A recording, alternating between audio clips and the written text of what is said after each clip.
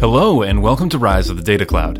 Today's episode features an interview with Jack Berkowitz, Chief Data Officer at ADP. Jack has spent the last 20 years as a senior leader at a variety of companies, including being the Vice President of Products and Data Science at Oracle. On this episode, Jack talks about the importance of keeping your product simple, data sharing, applying ethics to algorithms, and much more. So please enjoy this interview between Jack Berkowitz, Chief Data Officer at ADP, and your host, Steve Ham. Jack, it's great to have you on the podcast. Thanks, Steve. It's really great to be here. Yeah. Now, most people have heard of ADP. They know the company prepares their paychecks. But it would be good to start off if you could describe the business knowledge dimensions. Yeah, so ADP does that. A lot of people know us. The company's been around for about 72 years, maybe 73 now. And we process payroll, but we do a whole lot more. So we pay about 1 in 6 people in the US, but we also provide HR, human resource systems for a large number of people as well. We also then process the taxes for additional people. So a lot of you may have your W-2s coming from ADP, for example. We deal with insurance. We deal with retirement. We deal with money movement. In other words, so a company may give us the money on deposit, and then we'll pay taxes or to all the different jurisdictions where their employees work. And so we move about $2.5 trillion a year. We issue somewhere around 70 million, maybe slightly more than that, W-2s. We even get involved in gig workers, and we do this also around the world. So we have a massive footprint here in the US, but also in 140 countries around the world. You've described what is almost like a fountain of data. It's a tremendous amount of data, and it can be used, by companies internally or to manage their own kind of finances and business and operations, or it could be used combined in different ways and used to analyze the health of the economy or the business community or economic trends and things like that. So what are some of the more unusual uses, or are these kind of bigger, broader, more powerful uses of ADP's data? Well, I think you nailed it. It's understanding the world's economy, or at least the US economy, which then amplifies out to the world economy. One of the things that we produce actually as in the public interest, we have an organization here called the ADP Research Institute.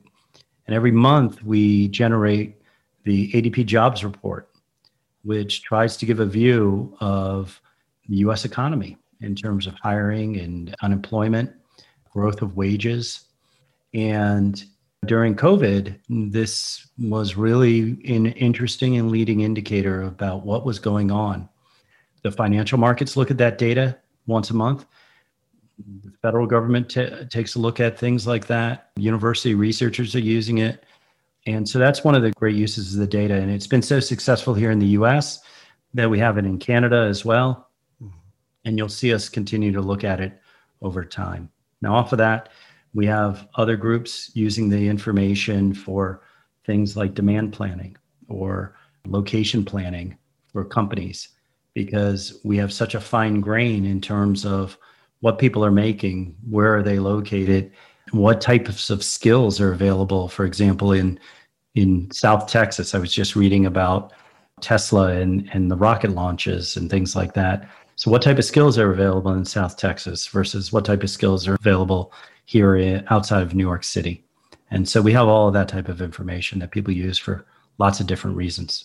It's interesting. The Bureau of Labor Statistics and other federal agencies and state agencies too collect and publish a lot of employment data, a lot of economic jobs data and stuff like that. So how is your data different, and what makes it so useful? That's a great question.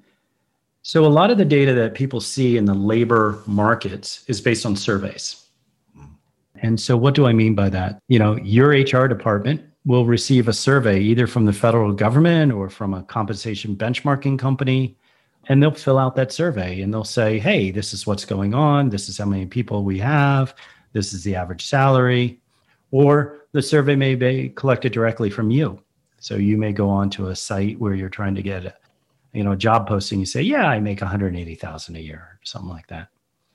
ADP's data is actually derived directly from the payroll and HR transactions that are going on through the transactional systems or through the financial networks.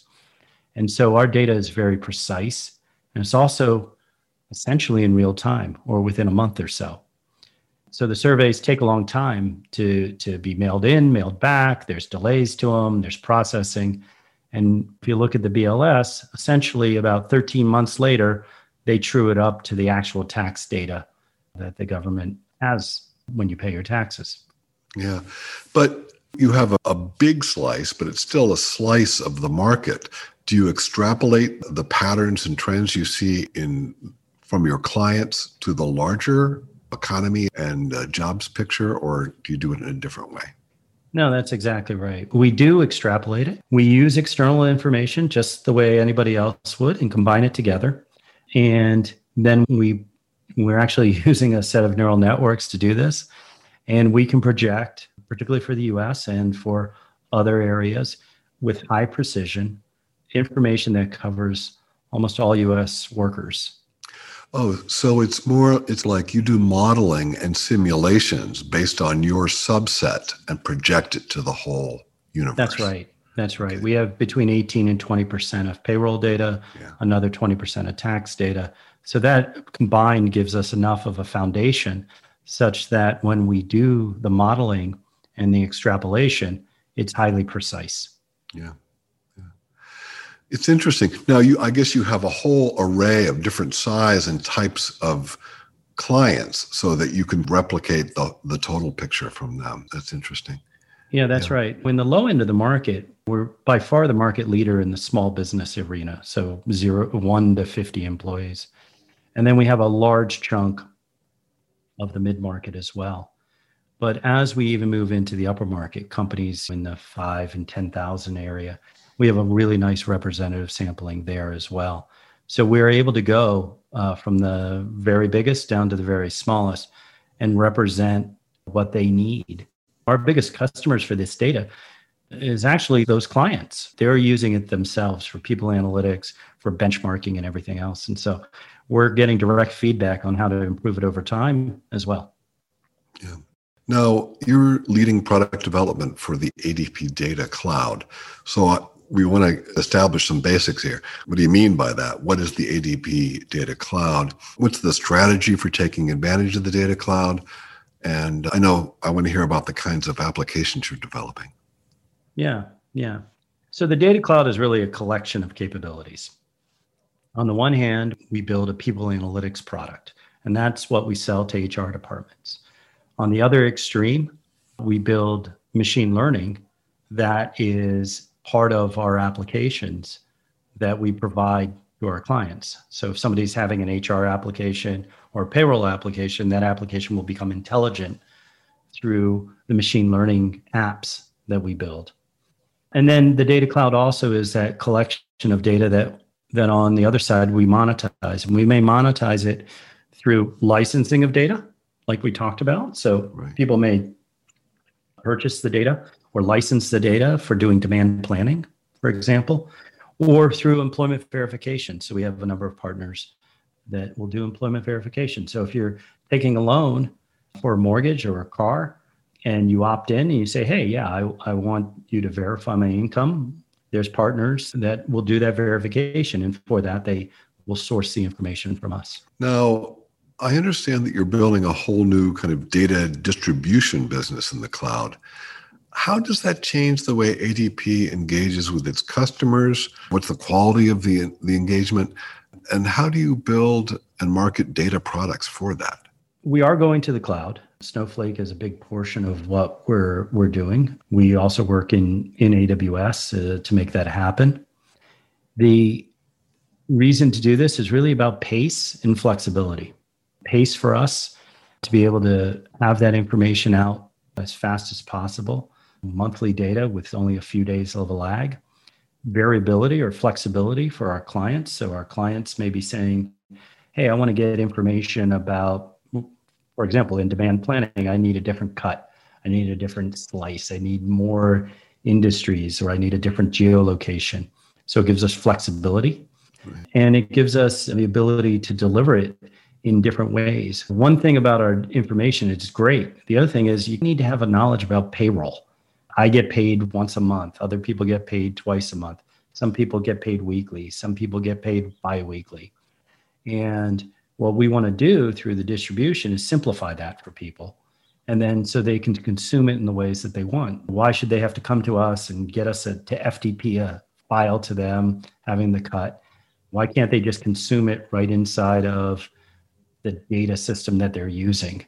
And so that's what we're looking at in terms of distribution, to make it easier for people to take it and easier for them to consume it in a way that they understand it. Yeah. Hey, do you think over time, like this will be your main channel of distribution, your main means, or is it just going to be an element or an alternative? It's a great question as to how distribution is going to happen. And it really gets down into use cases for the consumers. And what do I mean by that? We just launched a SaaS product called Real Income. And the SaaS product has visualizers that are great if you're an executive or somebody like me who has an operational requirement or an operational duty to see migration patterns of people or commuting patterns of people. So that's one of the capabilities that Real Income has. It has a visualizer inside of it that shows who's migrating to Austin and who's leaving Austin. Not very many people, by the way, are leaving Austin. Yeah. But other people want the raw data, right? Data scientists want the raw data. And then some data scientists don't want the raw data. They actually want it in a table format that's joined to all of their other data. It really depends on the use case and the profile of the end user to take the information. Okay. So it'll be a mixed distribution channel for a while, then it sounds. Now, I noticed that you worked for Oracle for a number of years before this. So you've been on the software vendor side. Now you're on the customer side, but your job is to create applications, create software. You're kind of a bridge between two worlds. How has this affected your perspective now in your new role? That's a great question. I came up as a software developer, and I came out building product. And I'm building product here, but I'm also building it on top of platform pieces that I don't need to build myself. It's really, what am I building? Our teams are building content and visualizations of content. And so those pieces of infrastructure or those pieces of analytic capability, we're more likely to go and, for lack of a better phrase, OEM it, incorporate it into our products so that we can provide the content. And that's really it. We see ourselves as a content team. We will build technology if we need to, but mostly what we want to do is use the best of breed technology, bring it together, get it out the door fast so that our users get the greatest content available. And that's what we're focused on here. Yeah. So it's a stack, and a lot of the bottom layers come from somebody else.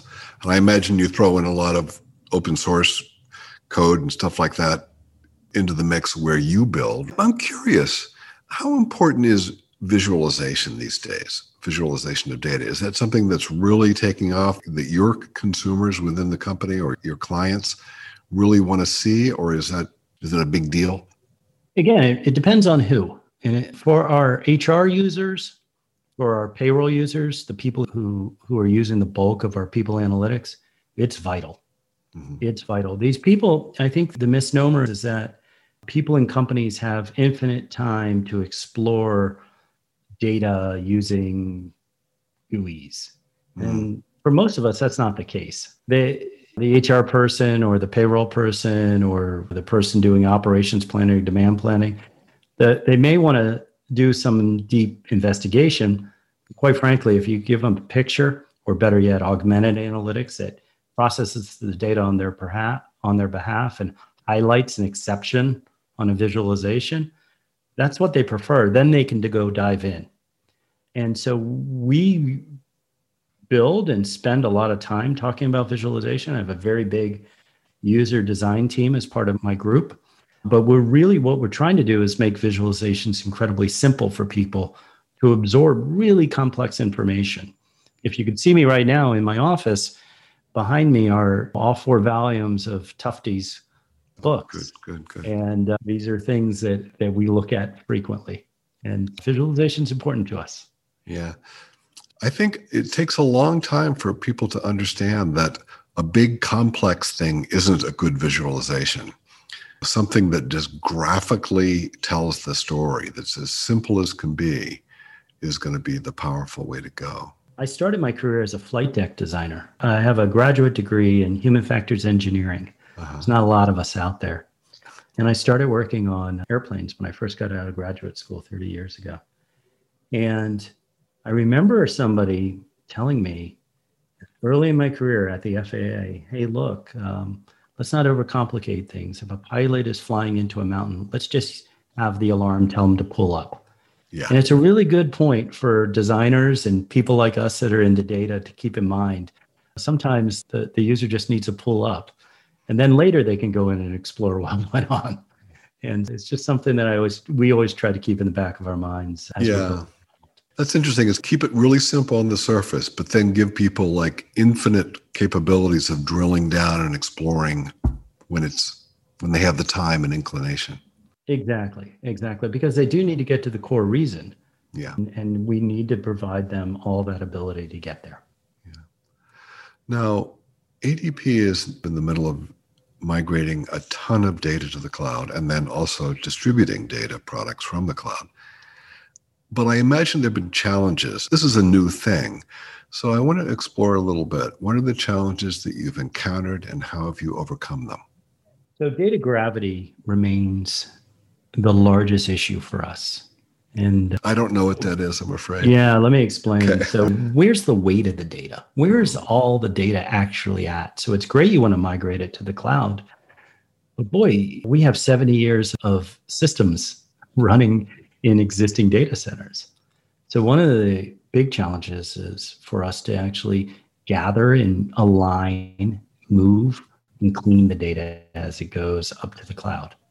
The second major challenge is an age-old challenge that people in the BI world have had, or the business intelligence world, or the data world have had for years. And it's the second problem isn't solved, and that's the shared semantic. So what do I mean by that? The metric, headcount in the company. You would think that's an easy thing to do. There's a lot of variations. So am I counting the people that are here today? Yes. Am I counting the people that have resigned but not left yet? The people in the UK might be on garden leave. Well, maybe. Am I counting the people that have accepted the job but haven't started yet? Am I counting the people that are out on maternity leave or paternity leave? So the definition of metrics is the second major challenge that we've had as we move to the cloud. Not because of anything other than that our team is part of a 9,000 person technology group. And across 9,000 people, there could be lots and lots of different interpretations of business rules and software and best in breed best practices. And so our ability to bring the data together as a data platform and then to have the variability or the flexibility, but still standard metrics, these have been our two biggest challenges as we moved all of this into the cloud. Now, I'm just guessing here, but it seems like probably a lot of your data and a lot of your processing traditionally has happened in IBM mainframes. Does that create any challenges for migration to the cloud? Yeah. So a lot of it's been in IBM and a lot of it's been in Oracle and a lot of it's been in other things. I think it could generate problems for us, but one of the greatest things about it that the company overall has been united on this. And we've been able to work to get APIs so that the information can be streamed out from the mainframe systems. So we have a streaming API on top of our mainframe systems. We have streaming APIs and streaming systems from legacy Oracle databases and other systems databases. That only happens though because all the development teams are bought in on our notions of data mesh architectures and things like that. And that only happens because our team's done a really nice job explaining our strategy about moving to the cloud. I'm really proud of the amount of architecture and the engineers working together with some of our key partners to be able to describe what's needed And I've been here in the role about 2.5 years. I haven't had what I read about online about people wanting to control their data. And I haven't had that experience here at ADP.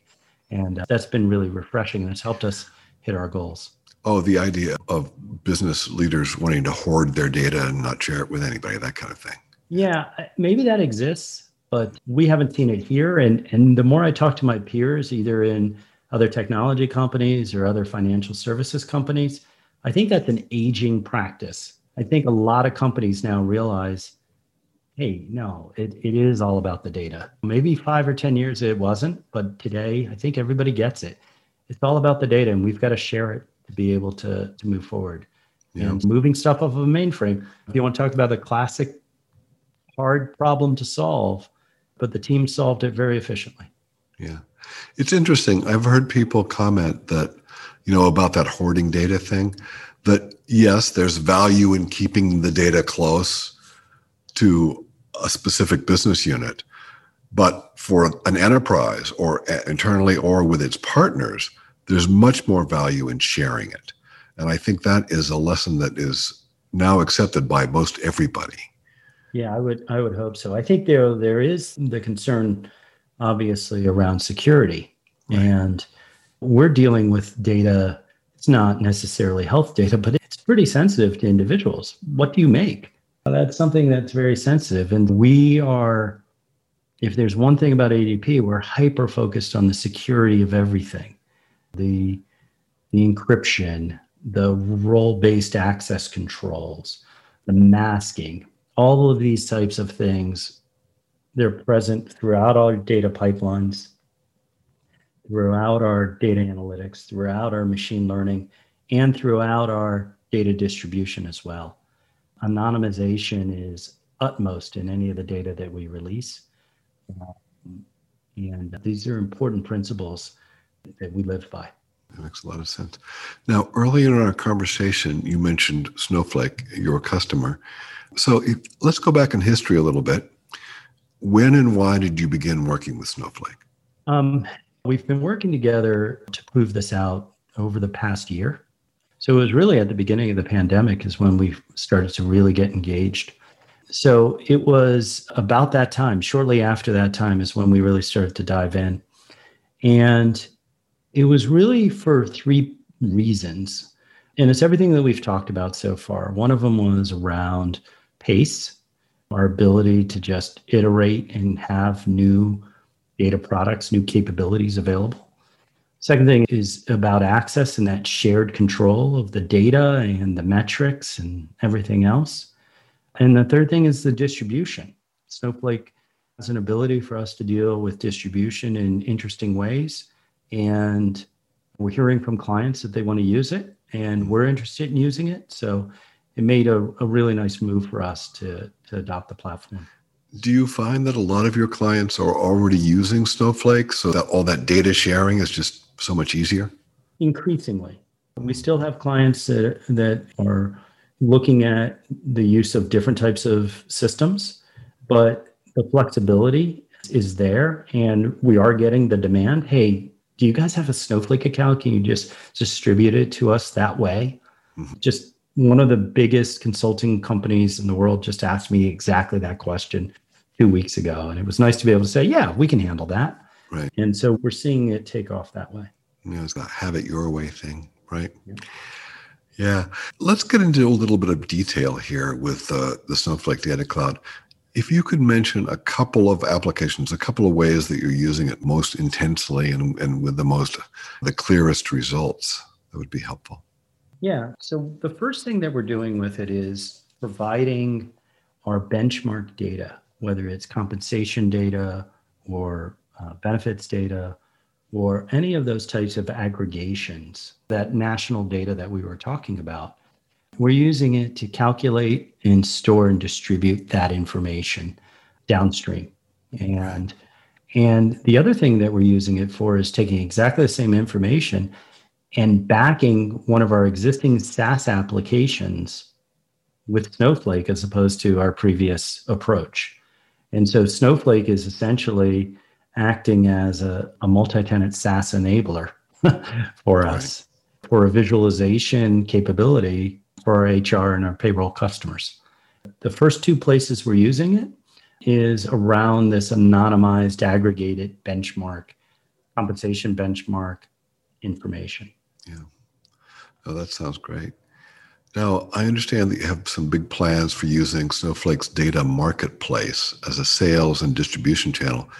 Why is the data marketplace model so powerful for you, and how do you plan on using it?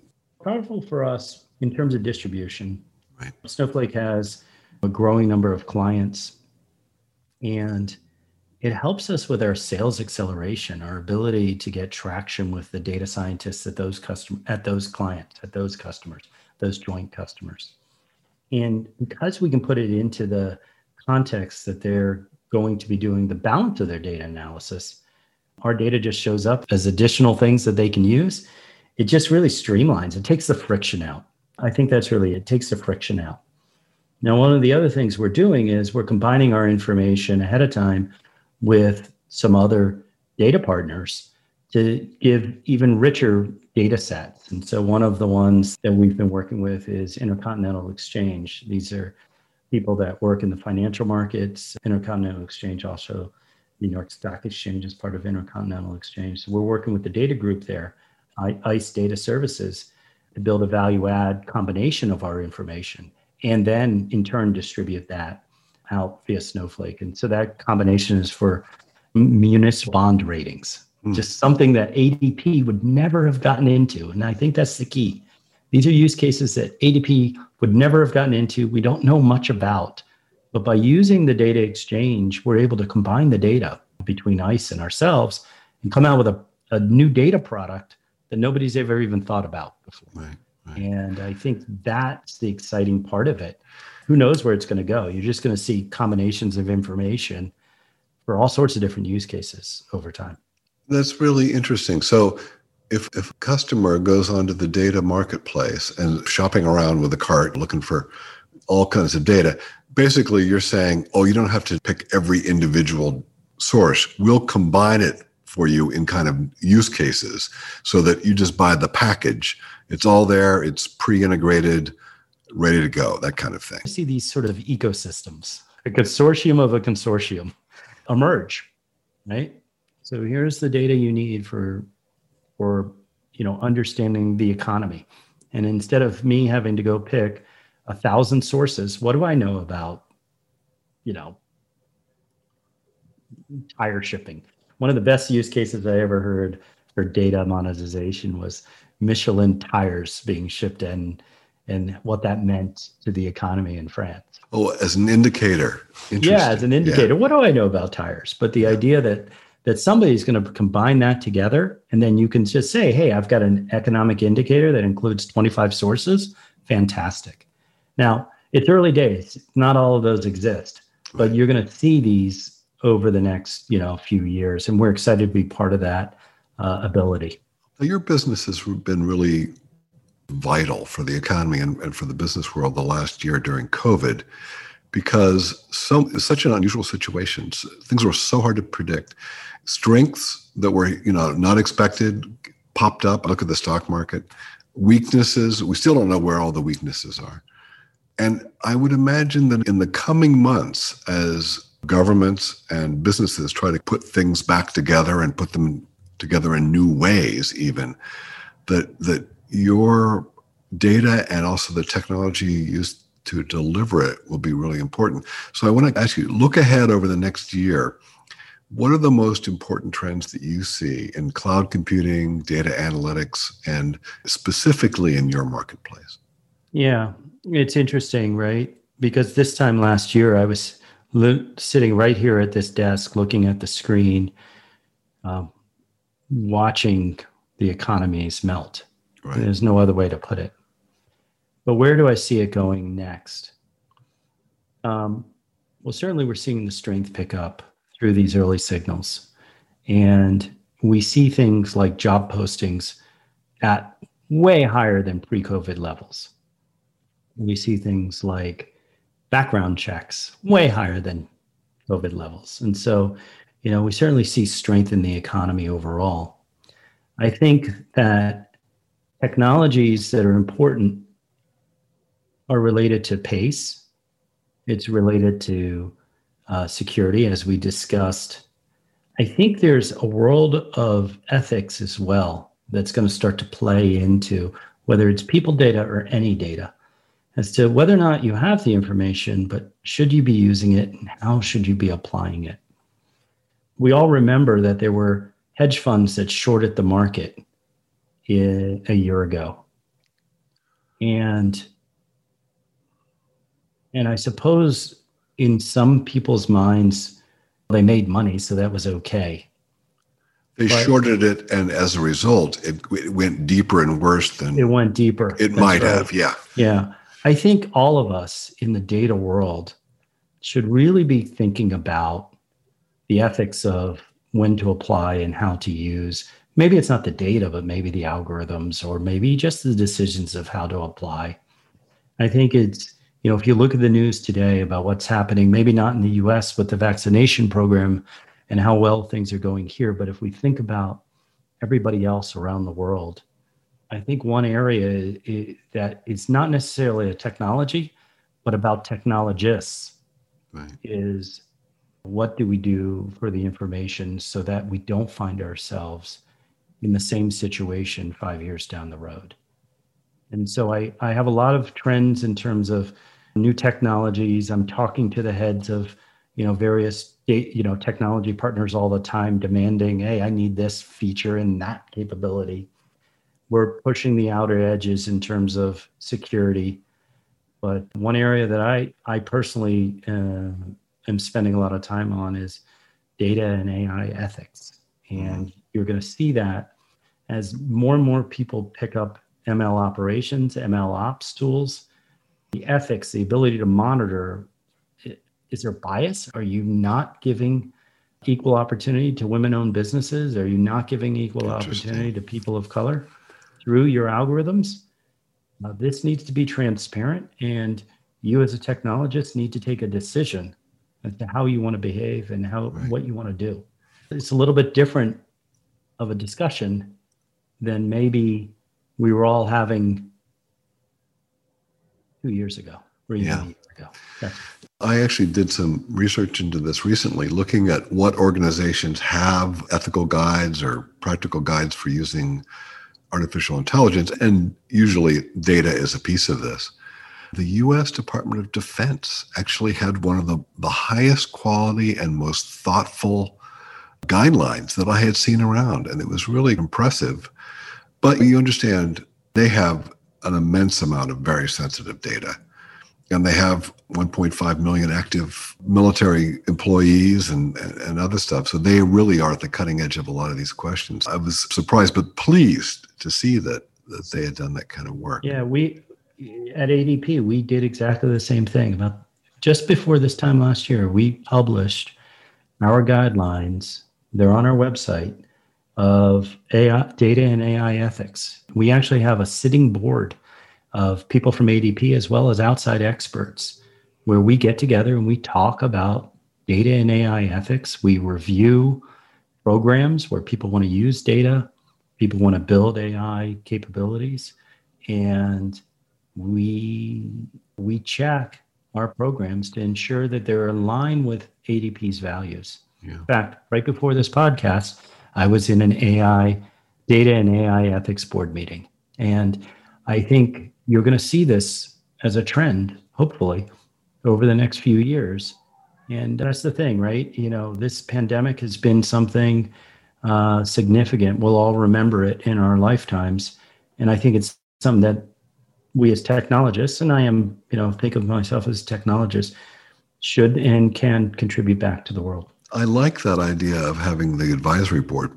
And it's so important to think about these things ahead of time, because technology and business are moving so fast, and it's hard to put the genie back in the bottle. So you've got to kind of anticipate, what might happen and try to head it off. I even think of this as like nuclear non-proliferation. I think it's like AI and data, making sure that this doesn't become damaging. And I think it looks like you guys are really on a path to assuring that, or trying to make sure of that. Yeah. It's interesting, right? I reflect back on my career, and these weren't concerns that I had in the internet rush, right? Right. I'm an older person now. I've been through it, right? I remember when somebody said, "Have you heard of J2EE?" Right. Yeah, I remember those days. I remember the internet boom. I remember the bust. These weren't concerns, but we have so much power at our fingertips today that these are concerns that we all must have. I see the future. What a fascinating modern age we live in. Is this what the future holds? So we've talked about kind of the next year or so of the kind of things you guys are watching, but I want to ask you to put on your visionary cap for a minute and look out like 5 years or more. How do you see data, the data cloud, and just big data in general impacting business and even society? You know, the level of automation is, I think, going to be stunning to us. We've always had this notion since probably Dick Tracy cartoons or things like that back in the 40s about this mixed initiative interaction between people and machines. And, you know, today it's, you know, still a pull from a person. Siri, do this, you know. I think when we start to really have the mixed initiative, the push from the system, it's the real push, not, hey, do you want me to remind you of the alarm? But just whether it's alerts, whether it's I've taken care of this for you, that level of automation, I think, is going to really transform. I don't know if it's 5 years or 10 years, but it's in that time range.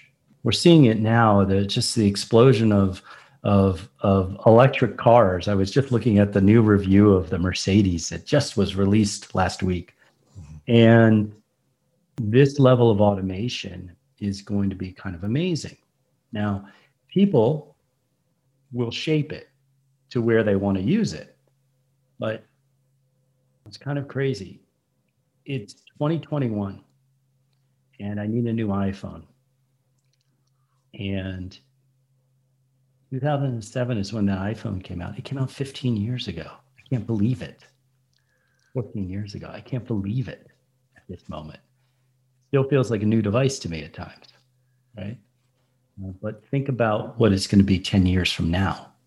And I'm just amazed to see all that's going to be enabled by data, all that's going to be enabled by these technologies that we're all working on. But it'll be really interesting to see, you know, I just saw these photographs where they can take an old photograph from the 40s and animate it so that the person seems to come alive. Oh my God. It's just mind-boggling. And then when I sit down and I talk with somebody, not just from my parents' generation, but even the generation before, and they're still with us, people from World War II. Think about what they saw when they were in their 20s and 30s, when they were in their teens and 20s. Think about the kids today that are 8 and 10 years old, what they're going to see. The acceleration is incredible. Yeah, exactly. You know, it's funny. My father died 2 years ago at age 98. When he was a teenager, he was plowing fields with a mule. And in the 1960s, he was designing moonwalk vehicles.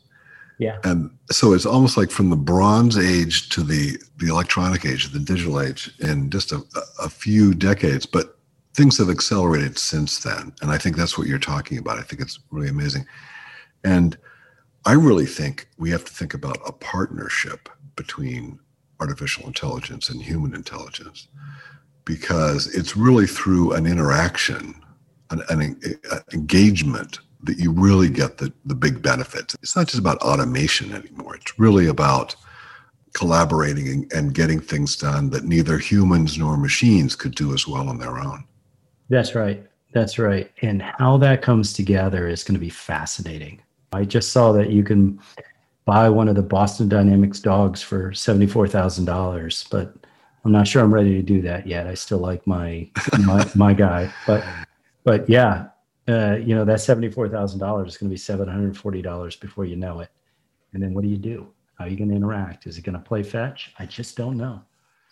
I don't think anybody's going to be carrying backpacks on their hiking trips anymore. They'll just have a little mechanical dog behind them carrying it. Exactly. Like that. Exactly. For your information, there's a lot more to ogres than people think. Really need to dig deep and get to know the real you. In them real up close and personal.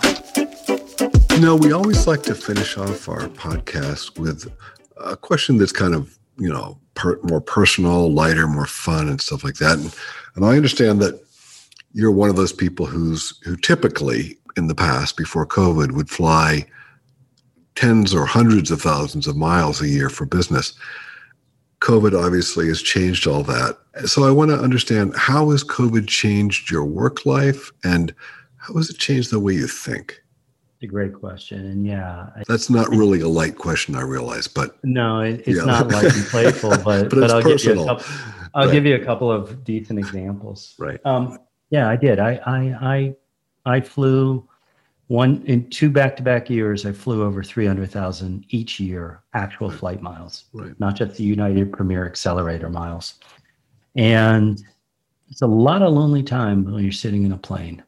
And better yet, a lot of lonely times when you're sitting in the airport waiting for that plane to take off. Certainly, I sleep 8 hours a night now, and I don't feel guilty about it. I probably lost 15 pounds. I'm not on the blood pressure medicine that I was on because I was jet lagged all the time. But I have time to think deeper. Right. And I don't think I'm the only one that has that time now. That being said, I think I'm also a little bit more sensitive. I work as part of a worldwide organization. Like I said, we have people in 140 countries. We have people that work in my team in Brazil, in India, in Barcelona, Spain. And, right now they're under an awful onslaught. And I think about them not as units of production, not as members of my technical team, but I think about them as people. Not to say I didn't think about them as people before, but it's really a depth now and a depth of pondering about who I work with, where my family is, how they're doing, how my kids are, and they're in different cities around the world, around the country. A lot of it is remember I was talking about my dog, Baxter and I, we get outside a little bit more now than we used to. We wrestle in the grass a little bit more than we used to. And I think that's something good to have. Yeah, that's really interesting. It's interesting what you said about kind of slowing down and thinking deeper, because I hear that from a lot of people. And this is kind of a corollary, but the other thing I hear is that people have changed the way they listen. That maybe in the past, the big rush, it was always listening to respond. And now it's listening to comprehend and understand in a deeper way. And I just hear a lot of people talking about that. And I think that's going to cause improvement in business, but also just in life, the way we relate to our loved ones around us and stuff like that. So it seems like a good thing. Yeah, I think that notion of active listening. I had a graduate professor who tried to preach that to us all those years ago. Active listening. Ask the questions, but listen to the answer. Just don't hear it. And I haven't talked to Jeff in 30 years, but he was spot on. And I think this notion of actively listening to people is something that I hope all of us remember and then pass down to our children and the people who follow us in our careers as we go forward. Because, business can be tough. The world can be tough. But we have time to listen to each other. Yeah. That's a good way to leave it here. I want to thank you for today's conversation. It's been packed with information and interesting thoughts, but also I think with some of these bigger ideas, it's very encouraging to me. And I've been a business reporter for many years and a tech reporter and been in various roles. And I defend business a lot to my friends. But it's really great to hear you talk, because I feel like this is an example. This is the way responsible business people operate. And you talked about AI, you talked about the data, and it's really encouraging to me to hear this. So thanks very much, Jack. Well, thank you, Steve. It's been my pleasure. And look forward to catching up again sometime soon. The Data Cloud World Tour is making 21 stops around the globe, so you can learn about the latest innovations at Snowflake's Data Cloud at a venue near you. Join your fellow data leaders at one of our full-day events to network with Snowflake customers and technology partners, attend educational breakout sessions, and learn how to drive more value from your data. Find an event near you at www.snowflake.com/data-cloud-world-tour.